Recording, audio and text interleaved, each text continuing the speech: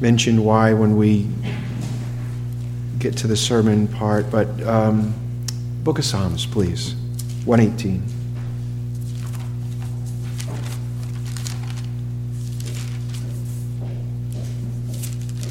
I'm going to read the whole psalm, but really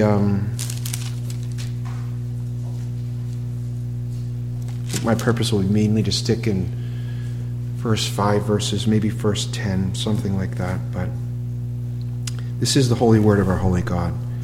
Give thanks to the Lord, for he is good. His loving kindness is everlasting. O let Israel say, his loving kindness is everlasting. O let the house of Aaron say, his loving kindness is everlasting. O let those who fear the Lord say, his loving kindness is everlasting. For my distress I called upon the Lord. The Lord answered me and set me in a large place. The Lord is for me, I will not fear. What can man do to me? The Lord is for me among those who help me. Therefore I will look with satisfaction on those who hate me. It is better to take refuge in the Lord than to trust in man. It is better to take refuge in the Lord than to trust in princes. All nations surrounded me. In the name of the Lord I will surely cut them off. They surrounded me. Yes, they surrounded me. In the name of the Lord I will surely cut them off. They surrounded me like bees. They were extinguished as a fire of thorns. In the name of the Lord I will surely cut them off. You pushed me violently so that I was falling, but the Lord helped me. The Lord is my strength and my song. He has become my salvation. The sound of joyful shouting, the salvation is in the tents of the righteous. The right hand of the Lord does valiantly. The right hand of the Lord is exalted. The right hand of the Lord does valiantly. I will not die but live and tell of the works of the Lord. The Lord has disciplined me severely, but he has not given me over to death. Open to me the gates of righteousness. I shall enter through them. I shall give thanks to the Lord. This is the gate of the Lord. The righteous will enter through it. I shall give thanks to you, for you have answered me, and you have become my salvation. The stone which the builders rejected, he has become the chief cornerstone. This is the Lord's doing. It is marvelous in our eyes. This is the day which the Lord has made. Let us rejoice and be glad in it. O Lord, do save, we beseech you. O Lord, we beseech you, do send prosperity. Blessed is the one who comes in the name of the Lord. We have blessed you from the house of the Lord. The Lord is God. He has given us light. Bind the festival sacrifice with cords to the horns of the altar. You are my God, I will give thanks to you. You are my God, I extol you. Give thanks to the Lord, for he is good, for his loving kindness is everlasting. Amen. Let's pray. Oh God, what a wonderful God that you are. Beside you there is no other. And what a wonderful word this is. What great encouragement to us, especially to those of us struggling with difficulty and distress and enemies and persecution, weakness, all of the other things that beset your children here in our pilgrimage. Lord, you are the great balm in Gilead, that you give us rejoicing instead of sadness. And we thank you for that. May your word revive us in the living word of Christ. We pray this in his name. Amen. Well, I think you know what eating crow is. Eating crow is when you say something, I will do something, I will not do something, and then 5 seconds later you're like, oh, by the way, the thing that I said. Primarily, since I'm a series preacher, I start in a book, Ezekiel 1:1, and I plow through the book, for instance. And we have been in the Ezekiel series, and I want to say we're in, I don't know, Sermon 20, something like that, and maybe chapter 16, 17. And it's always been my purpose to start and plow right through. And I mentioned maybe a few sermons ago that I was not intending in stopping in any way. I was just going to go right through. And I made a big point of it, which God has me eating crow, that it's kind of it's a sad testimony on the minister if he has to kind of back up and regroup. And since the Lord has inspired the word with 1:1 and plows through a book, that's what I think we should do. Well, I think over the years, if I've been here 20 and a half years, I've only had to break that desire one time. In the book of Deuteronomy, I stopped midway. And that was because pastorally, I didn't feel that I was able to treat some of the passages going forward. I didn't think I could preach it to the edification of God's people. It would have been easier for a Bible study.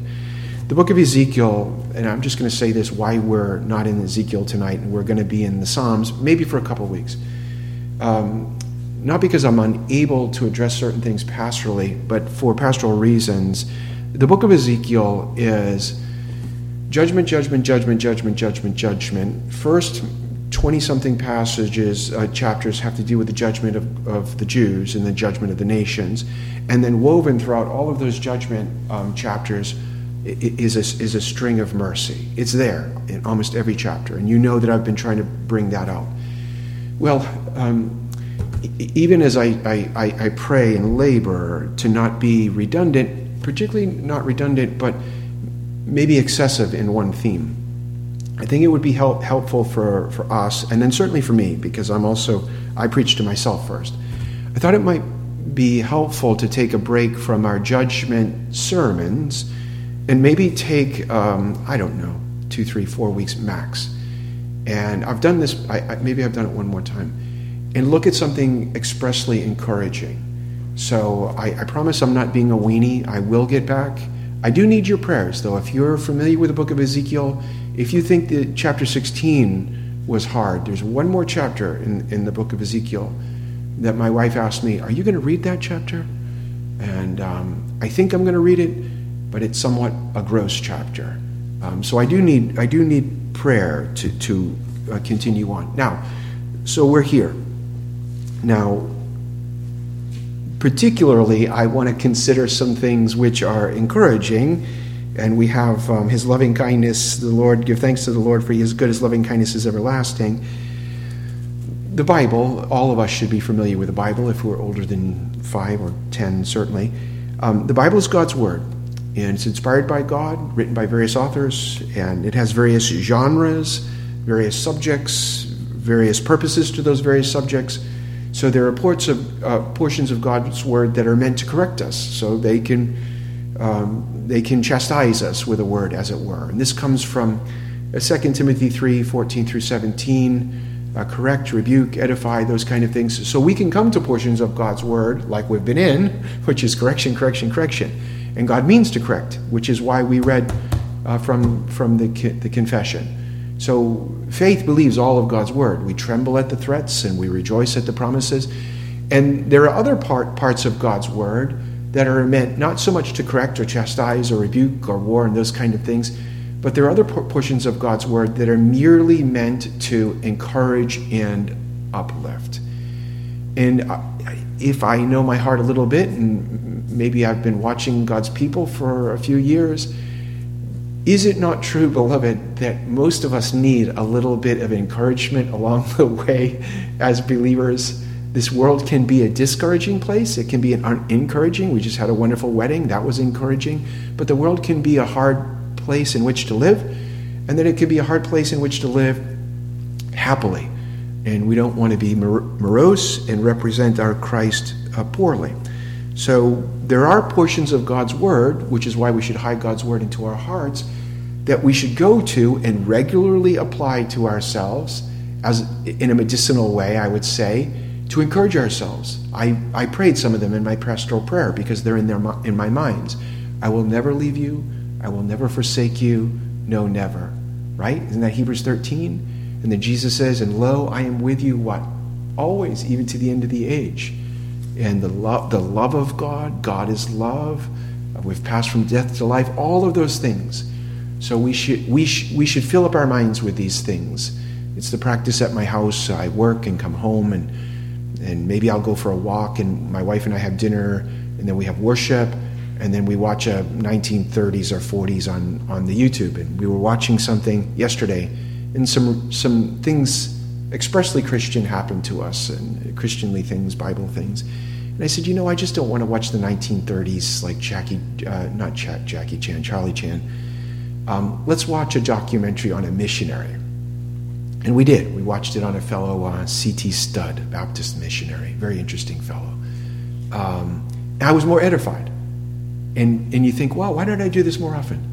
Why don't I fill up my mind with things which are edifying rather than trying to figure out Charlie Chan and so on? I would argue one of the most encouraging books of the Bible is not really one book, it's 5 books, is Psalms. which is why we're here tonight. It's my practice, since I'm the minister and I construct the sermons, it's my practice to kind of personally, I live in the Psalms, kind of like Luther-like. I can't hold Luther's bags, but Luther-like. Luther loved the Psalms. The book of Psalms is essentially a collection of prayers, is what it is, and prayer songs. So really, it's the experience of Spirit-wrought, Spirit-inspired true believers, and it's their expression of faith in the Lord. It's experimental theology 101. What does a true Christian look like, sound like when they're high, when they're low? All of those kind of things. So it's very experimental, and which is why it's so lasting in the church. So in order to encourage ourselves in the Lord, we come here to this book, which I would argue is a book of encouragement, and the Psalms. And Psalm 118 particularly fits the bill, especially with the refrain, which is really my purpose.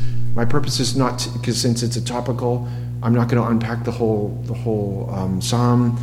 Essentially, I want to really look at the refrain. Give thanks to the Lord, for he is good, his loving kindness is everlasting. And even if you look at the refrain plus the rest of the psalm, one of the things that you're going to find, which is so comforting, and it dispels fears, one of the reasons is very God-focused, very, very God-focused. Now, you'll have the words of Christ. You'll have later in the psalm, Hosanna, blessed is he who comes. I said this every week as a Roman Catholic. Hosanna, blessed is he who comes in the name of the Lord. All of those things with the triumphal entry of Jesus Christ into Jerusalem, that's in here. Those kind of things. You have the cornerstone rejected. Also, it's messianic. But this particular psalm opens with a praise of God. And maybe if I could just back up and define what praise is, hyphen adoration. It's very, very closely associated with thanks, but I think if we were going to be persnickety, it has to do with something of the attributes or the names or the works of God. Oh God, you're God of love. Oh God, you're omniscient. Oh God, you're everywhere present. Or if I'm on the mountain, you're there. The valley, you're there. And then, oh God, I thank you, related to that. But we have expressly praise or adoration of the Lord. I would argue, perhaps as Christians, if we were to listen to our own prayers and then quantify them, I would argue that our prayers were filled with more petitions and less praises. And that's myself, and that's probably, if you were honest with yourself, that's probably true. And I'm not picking on that. And one of the reasons is we're exceedingly needy people. And I'm very much of the mind that if you need anything, what does the Bible say? If you need anything, take it to your Lord and ask. And I'm not the kind of person that thinks, well, the little things, leave them aside. God's busy. Only take the big things. No, he's your heavenly Father. He loves you very much. You want your children, you want your little grandchildren to come and say, Father, grandfather. And so certainly petitions come very natural because we're needy. But this opens with praise and then hyphen thanksgiving. And this is the reason why it's so encouraging. This is going to be a basic sermon. Our encouragement in the praise of the Lord, or the praise of the Lord encourages us, something like that. This is more Godward, less manward. My wife and I mentioned we were somewhere the other day, and we were having dinner at Jacko's. It looks out on the water. It's very beautiful, and then you have the sports place. And I don't know what we're talking about, something. Politics, not politics, but what's going on in the world. And I'm like, let's just have the beautiful dinner and look at the beautiful water. And I felt myself getting anxious thinking of the stuff. I'm not saying that we should not think of the stuff. There's a time and a place to think of the stuff. But it was very anxiety producing to me, thinking of the stuff. Thinking what's happening and I can't control it. No, I can't control it.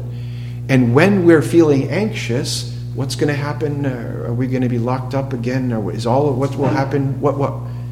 Here's what we should do, beloved. Look away from man. He says, trusting in the Lord is better than princes. Look away from the situation. Look to God in Christ. And you think, well, that just seems so simple. Yes, I agree. It does seem so simple. Colossians 3 is simple. Set your mind on what? Things above. Don't set your mind on what? Things below. Well, boy, that's ridiculous. No, it's not ridiculous. It's the inspired word of God. If we did it, we would do this more. We would cry less and pray more. We would do this. Give thanks to the Lord.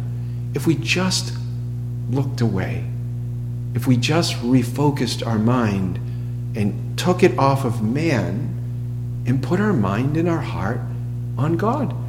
And if you are a believer, you can say you have the ability to do this. In Christ you can do all things.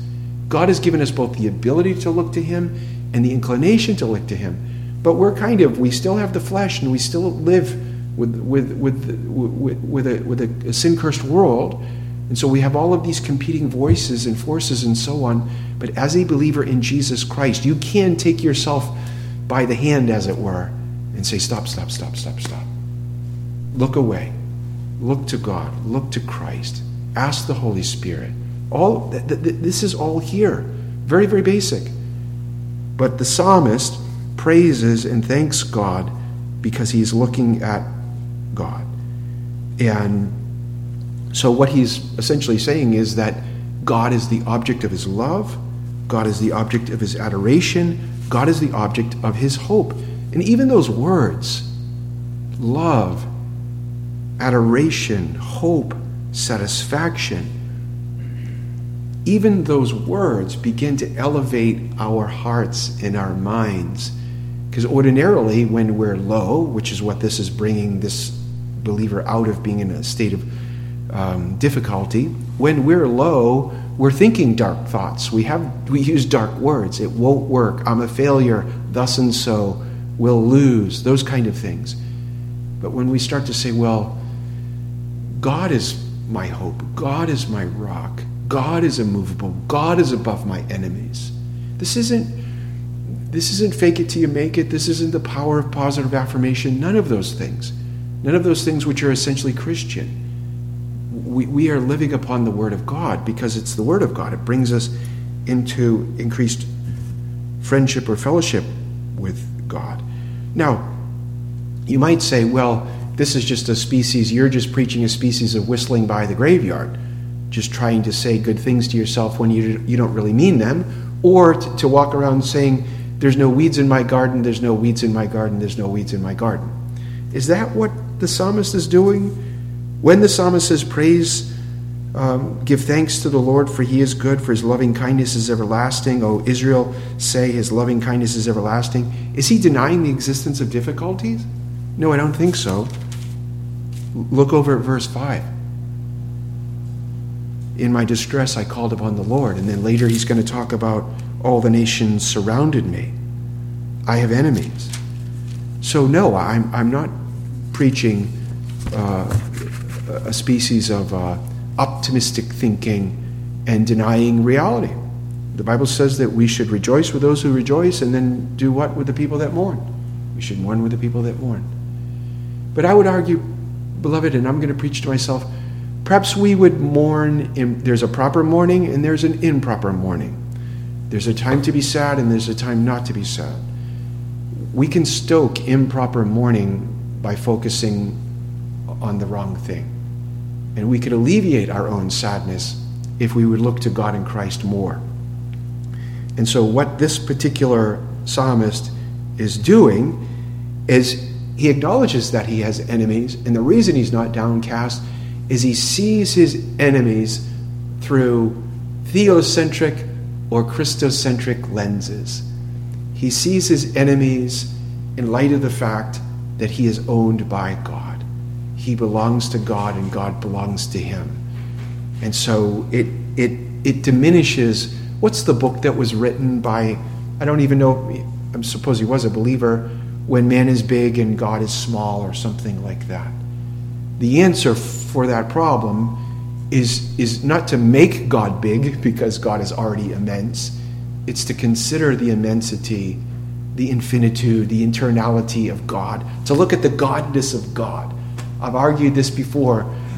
If you want to feel better, take out our confession on one hand and your Bible in the other hand. Open up to chapter 2, which is the chapter on God. It's a short chapter. It's got three paragraphs. And then read all of the scripture proofs on God. He's most holy, most merciful, most loving. And when you go through that, what will be the inclination of your heart? Oh, give thanks to God, for he is so good. Does that mean that there's not really a war in Ukraine? No, there's a war. Does that not mean that there's going to be another plague pretty quick here? The monkeypox? No, it's coming. They're already telling us it's coming. Does it mean, no. But what does it mean? That our God is above those things. And he is for us and we are for him. That's what it means. And I would argue even a little bit when we look at the praise of this believer and the thanks of this believer, and then when we get to the body of the prayer where he acknowledges his particular enemies, and they don't seem very small, they seem very great. I would argue that even the enemies work to produce the praise of the Lord and the thanks of the Lord. What do I mean by that? There's a place in the book of Romans, you know it. I think sometimes we misuse it.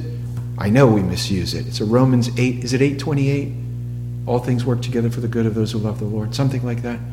That can be misused. And beloved, remember we talked about this morning in Sunday school that we should always share the truth about Jesus. But there's a right way to share the truth of Christ, depending on who you're in front of, what time it is. If someone has just lost a loved one, let's say a Muslim mother lost a son, let's say. That might not be the time to take her to certain Bible places. It might be the time to just cry with a woman. You see what I mean? So there's a right time, there's a right way, there's a right place. And so when we look at all things work together for the good, I think we're probably only going to understand that passage when we're looking backwards at time, when we're in heaven. But my point with that is just this. This man has enemies. And what do those enemies produce in this particular fellow? Prayer. So the enemies drive the believer to God in Christ. The enemies, the distresses, the sorrows, they drive us to our knees. They separate us from other things. They take our attraction, our attention off of the other things, and they refocus them on God. That's why all things work together for the good. It points us to God. It brings us to God. It makes us do business with God in prayer. I've said this probably ad nauseum. Prayer is way hard. Is probably the hardest thing to do in the Christian walk. Prayer is where the power comes from, the intimacy with our Lord. And so when we think, why am I so anemic as a Christian? Where's my joy? Where's my power? Because you're not praying. I'm not picking on anybody. I already know this is true, right? Quantify your prayers. Take a stopwatch. It's picayune. And if the intimacy with your wife, husbands with your wife, if you never talk with your wife, you don't talk to her, are you going to have an intimate marriage? No, you're not going to have an intimate marriage. But if you talk to your wife, you're going to know your wife. And you love her even more. And so too with prayer. And so God in his kindness, because we're little children, I have grandchildren, 4 of them, and the little kids get sidetracked. And we are little kids and we get sidetracked. And God says, no, I want you to come back and pray to me. So look at what the enemies do for the psalmist. They get him on his knees. I would argue we pray so much more fervently, so much more honestly, so much more intimately when we are in the crucible. I know that it's true. I know that it's true. When a believer, a real believer, I'm not talking about just someone that's a professional Christian without possessing the Holy Spirit, having Christ, a real Christian. When the hard times come, what happens? Oh God. Well, you say, well, that's a petition. Yes, I understand. That's a lamentation. I understand that as well. You bring your petition. You bring your groan. You bring your, oh God, help me. And what will happen after a while? Now you're in the presence of God. You're praying. You're speaking with God. You're not looking at the problem. You're looking at God. What will happen after a while? This will. God, you're so good. God, thank you for never leaving me. Thank you for never forsaking me. Thank you that you hold my enemies in your hand. Thank you that you hold me in your hand. Enemies, distress, opposition drives us to our knees, drives us to petition the Lord, drives us to unburden ourselves, which in turn will produce this. Well, you say, I never get there. That could be for a number of reasons, but there's one very simple reason. You stop too soon. You stop praying too soon. The Puritans were very keen to say, many of us stop praying before we even really pray. Do you know what I mean by that? You stop praying even before you really start to pray. It means your heart's not in it. You're not engaged. Again, to use the husband and wife picture. If you're talking to your wife with a newspaper, no one does a newspaper, but a newspaper in front of your face while you're looking out the window, does your wife think that you're talking to her? No. Are you receiving anything back from your wife? No. Why? You're not having a dialogue with her. Sometimes in our prayers, we're supposedly talking to God with a newspaper in front of our face, looking out the window at our truck.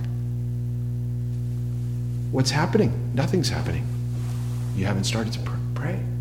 So sometimes we stop praying before our hearts are engaged. And if we could pray long enough for our hearts to be engaged, I would argue perhaps we would see more of this. Oh, give thanks to the Lord, for he is good. His loving kindness is everlasting.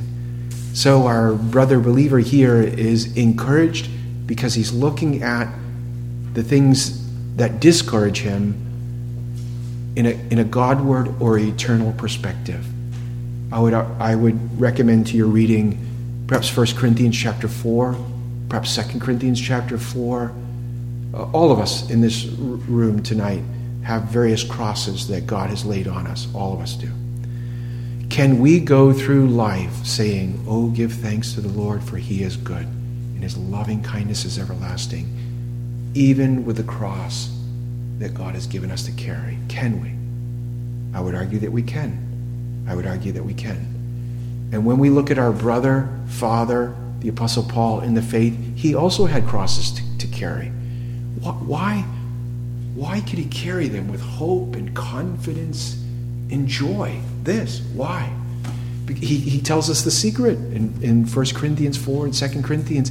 He says, I don't look at the things that are seen. They're temporal. I see these things through the lenses of eternity.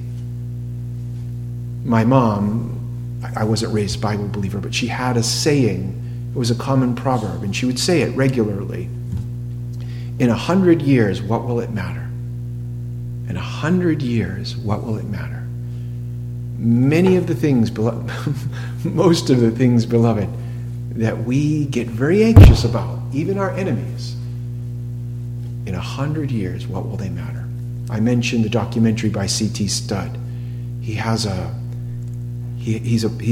was a cricketer, a British guy in the 1800s, and his father was rich, and he gave everything away to be a missionary.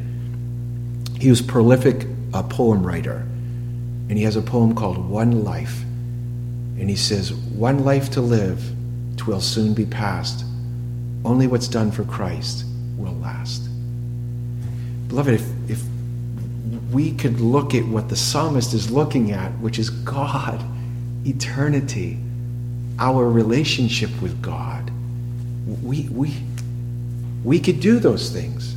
We could live a victorious life. And I don't even mean in a silly way, but this is what we're looking at. We're looking at a man who's a super overcomer because he looks at the right one. And my primary desire is to look at the business of his loving kindness, that his loving kindness is everlasting. That's what's so encouraging, at least to me personally. That's that one word in Hebrew, hesed. I think it was either William Tyndale or Miles Coverdale, I think. Maybe Tyndale. He's the one that coined that phrase, loving kindness. It's him. Now, the word hesed in Hebrew has the notion of a bowing down, a condescending in order to give something. What theological, biblical truth is being taught there? A stooping down of the superior to the inferior to bless the inferior. What's the one word? Grace. Grace, grace, grace. And what does grace mean? Gift. Gift, gift. Not 90% and then a 10% discount. Gift, gift. Why is God so good? Because his grace is everlasting, like real grace. This is why I'm against the federal vision and all the other things, which is just a return to the church of my youth, Romanism. It really is. It really is. Where it's not pure grace. It's not pure gift, gift, gift. Only the person that could say, God has given me himself. Given me himself. You say, well, you have to believe. We read it. Yes, he's given me faith. You have to repent. We read it. He's given me repentance. Everything he requires of me, he gives to me. Remember when we were kids, we did this, even in the church of my youth. When they passed the plate, it was a basket on a stick. And so the ushers would come and they would run the stick with the basket down the aisle. My dad gave whatever he gave, I never knew, and he would give us kids a quarter. My dad would give us a quarter and we would throw it in the basket. We have been given a quarter and we throw it in the basket. The quarter belongs to our dad, the basket belongs to our dad, everything belongs to our Father in heaven. We call that grace. Beloved, it's easy to say sola gratia, we believe grace alone. Boy, I think it was Calvin that said we're legalistic little critters. We're idol-making little critters. I mentioned it this morning. Even saying, I believe it's pure gift, we really want to put a little of ourselves in. When we put a little of ourselves in our own salvation, it is a very depressing business, beloved. Because did I sin? Did I obey? Did I sin too much? Did I obey too little? Am I safe? Is there assurance? Here's a man that says, I know that my Redeemer lives. I know that I'm loved. I know that I'm forgiven. I know he protects me. I know there's a certitude. Why? Because it's all grace. It's all gift. Pure gift. And then the second thing, if I could unpack the idea of hesed, that loving kindness, it's been translated. Some of your Bibles may translate it variously with these kind of words. Mercy, goodness, kindness, sometimes hyphenated, loving kindness, loving mercy, that kind of a notion. It's along the lines of divine pity, divine favor. A pity is a sympathetic sorrow. And the Bible tells us that God pities us as a father pities his beloved children. Again, just to encourage ourselves in the face of opposition and difficulty and all of these things, the psalmist repeats it over and over again. That has said that divine pity is on me. And in the God of gods, the Lord of lords, the King of kings, the only God that is, he has divine pity on me because he's my father and he considers me to be his child. If you mums or dads, and this has no time limit. There's no time limit on this. My mother was 79 when she died. She was worried about us kids right up to the day that she died. She was worried about us kids watching her die. My mom was worried about us kids watching her die. I'm so sorry, kids.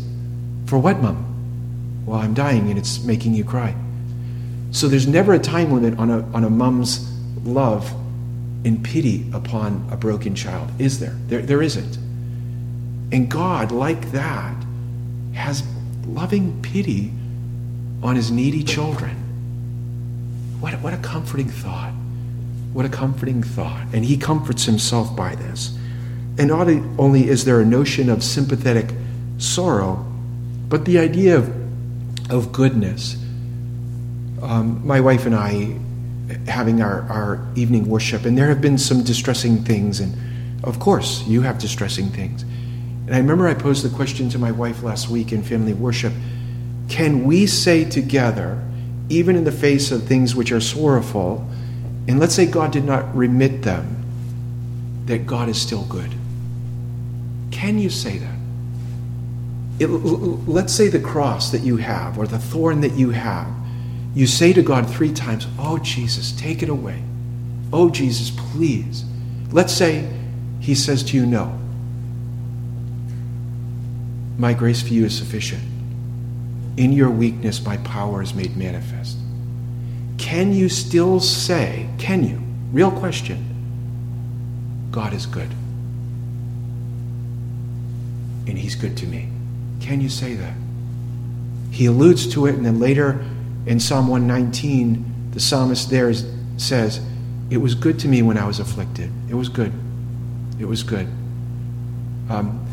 This hesed is the goodness of God.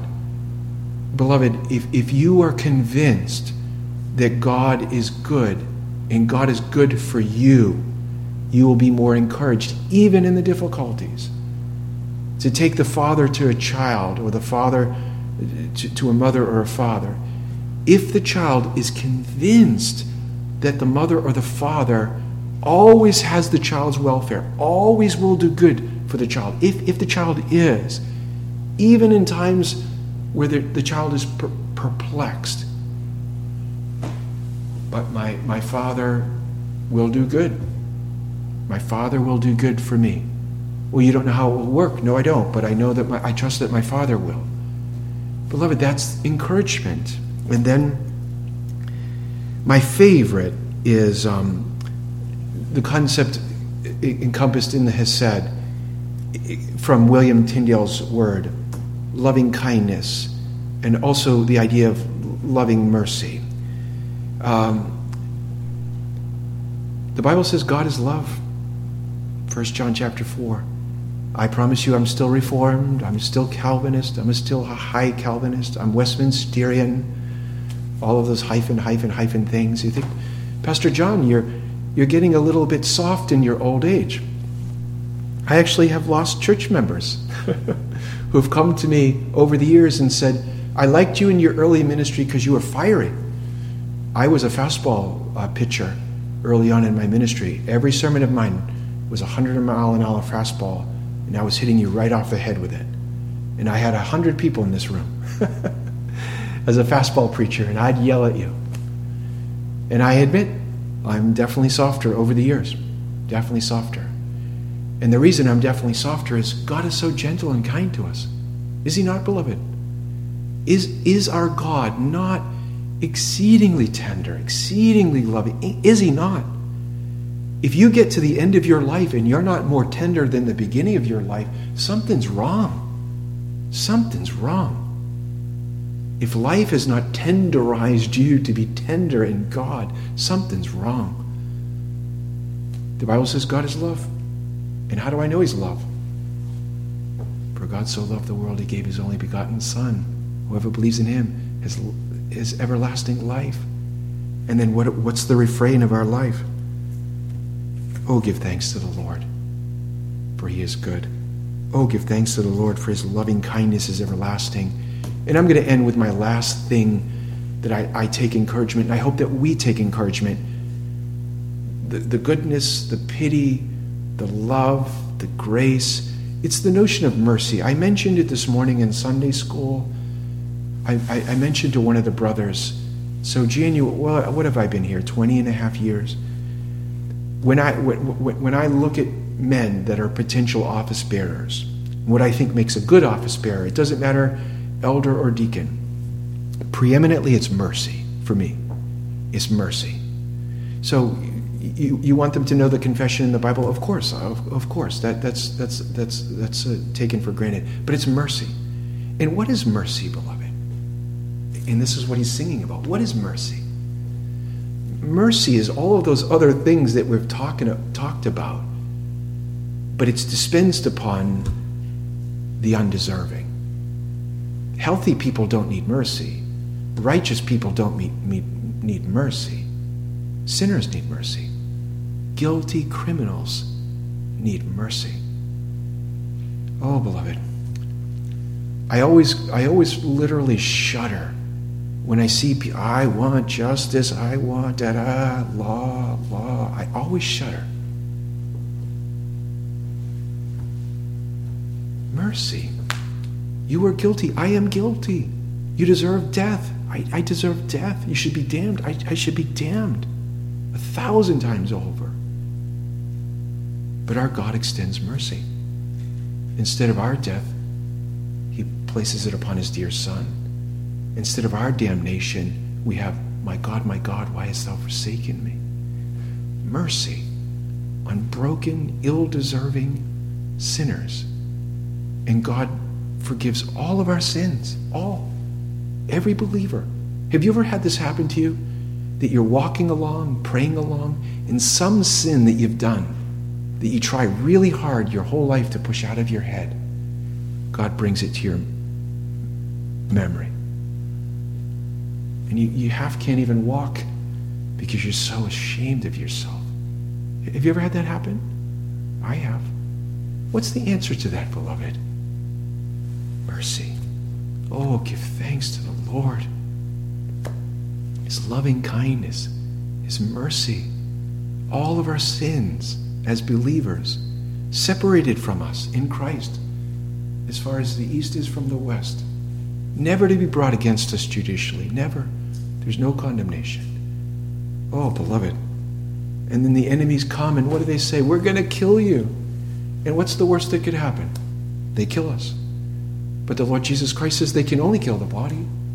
They can't separate you from any of this. That's the Romans 8. That's the Romans 8. Nothing. Because of this. Oh, give thanks to the Lord, for he is good. And his loving kindness towards you in Christ is everlasting. May God be pleased with the preaching of his word.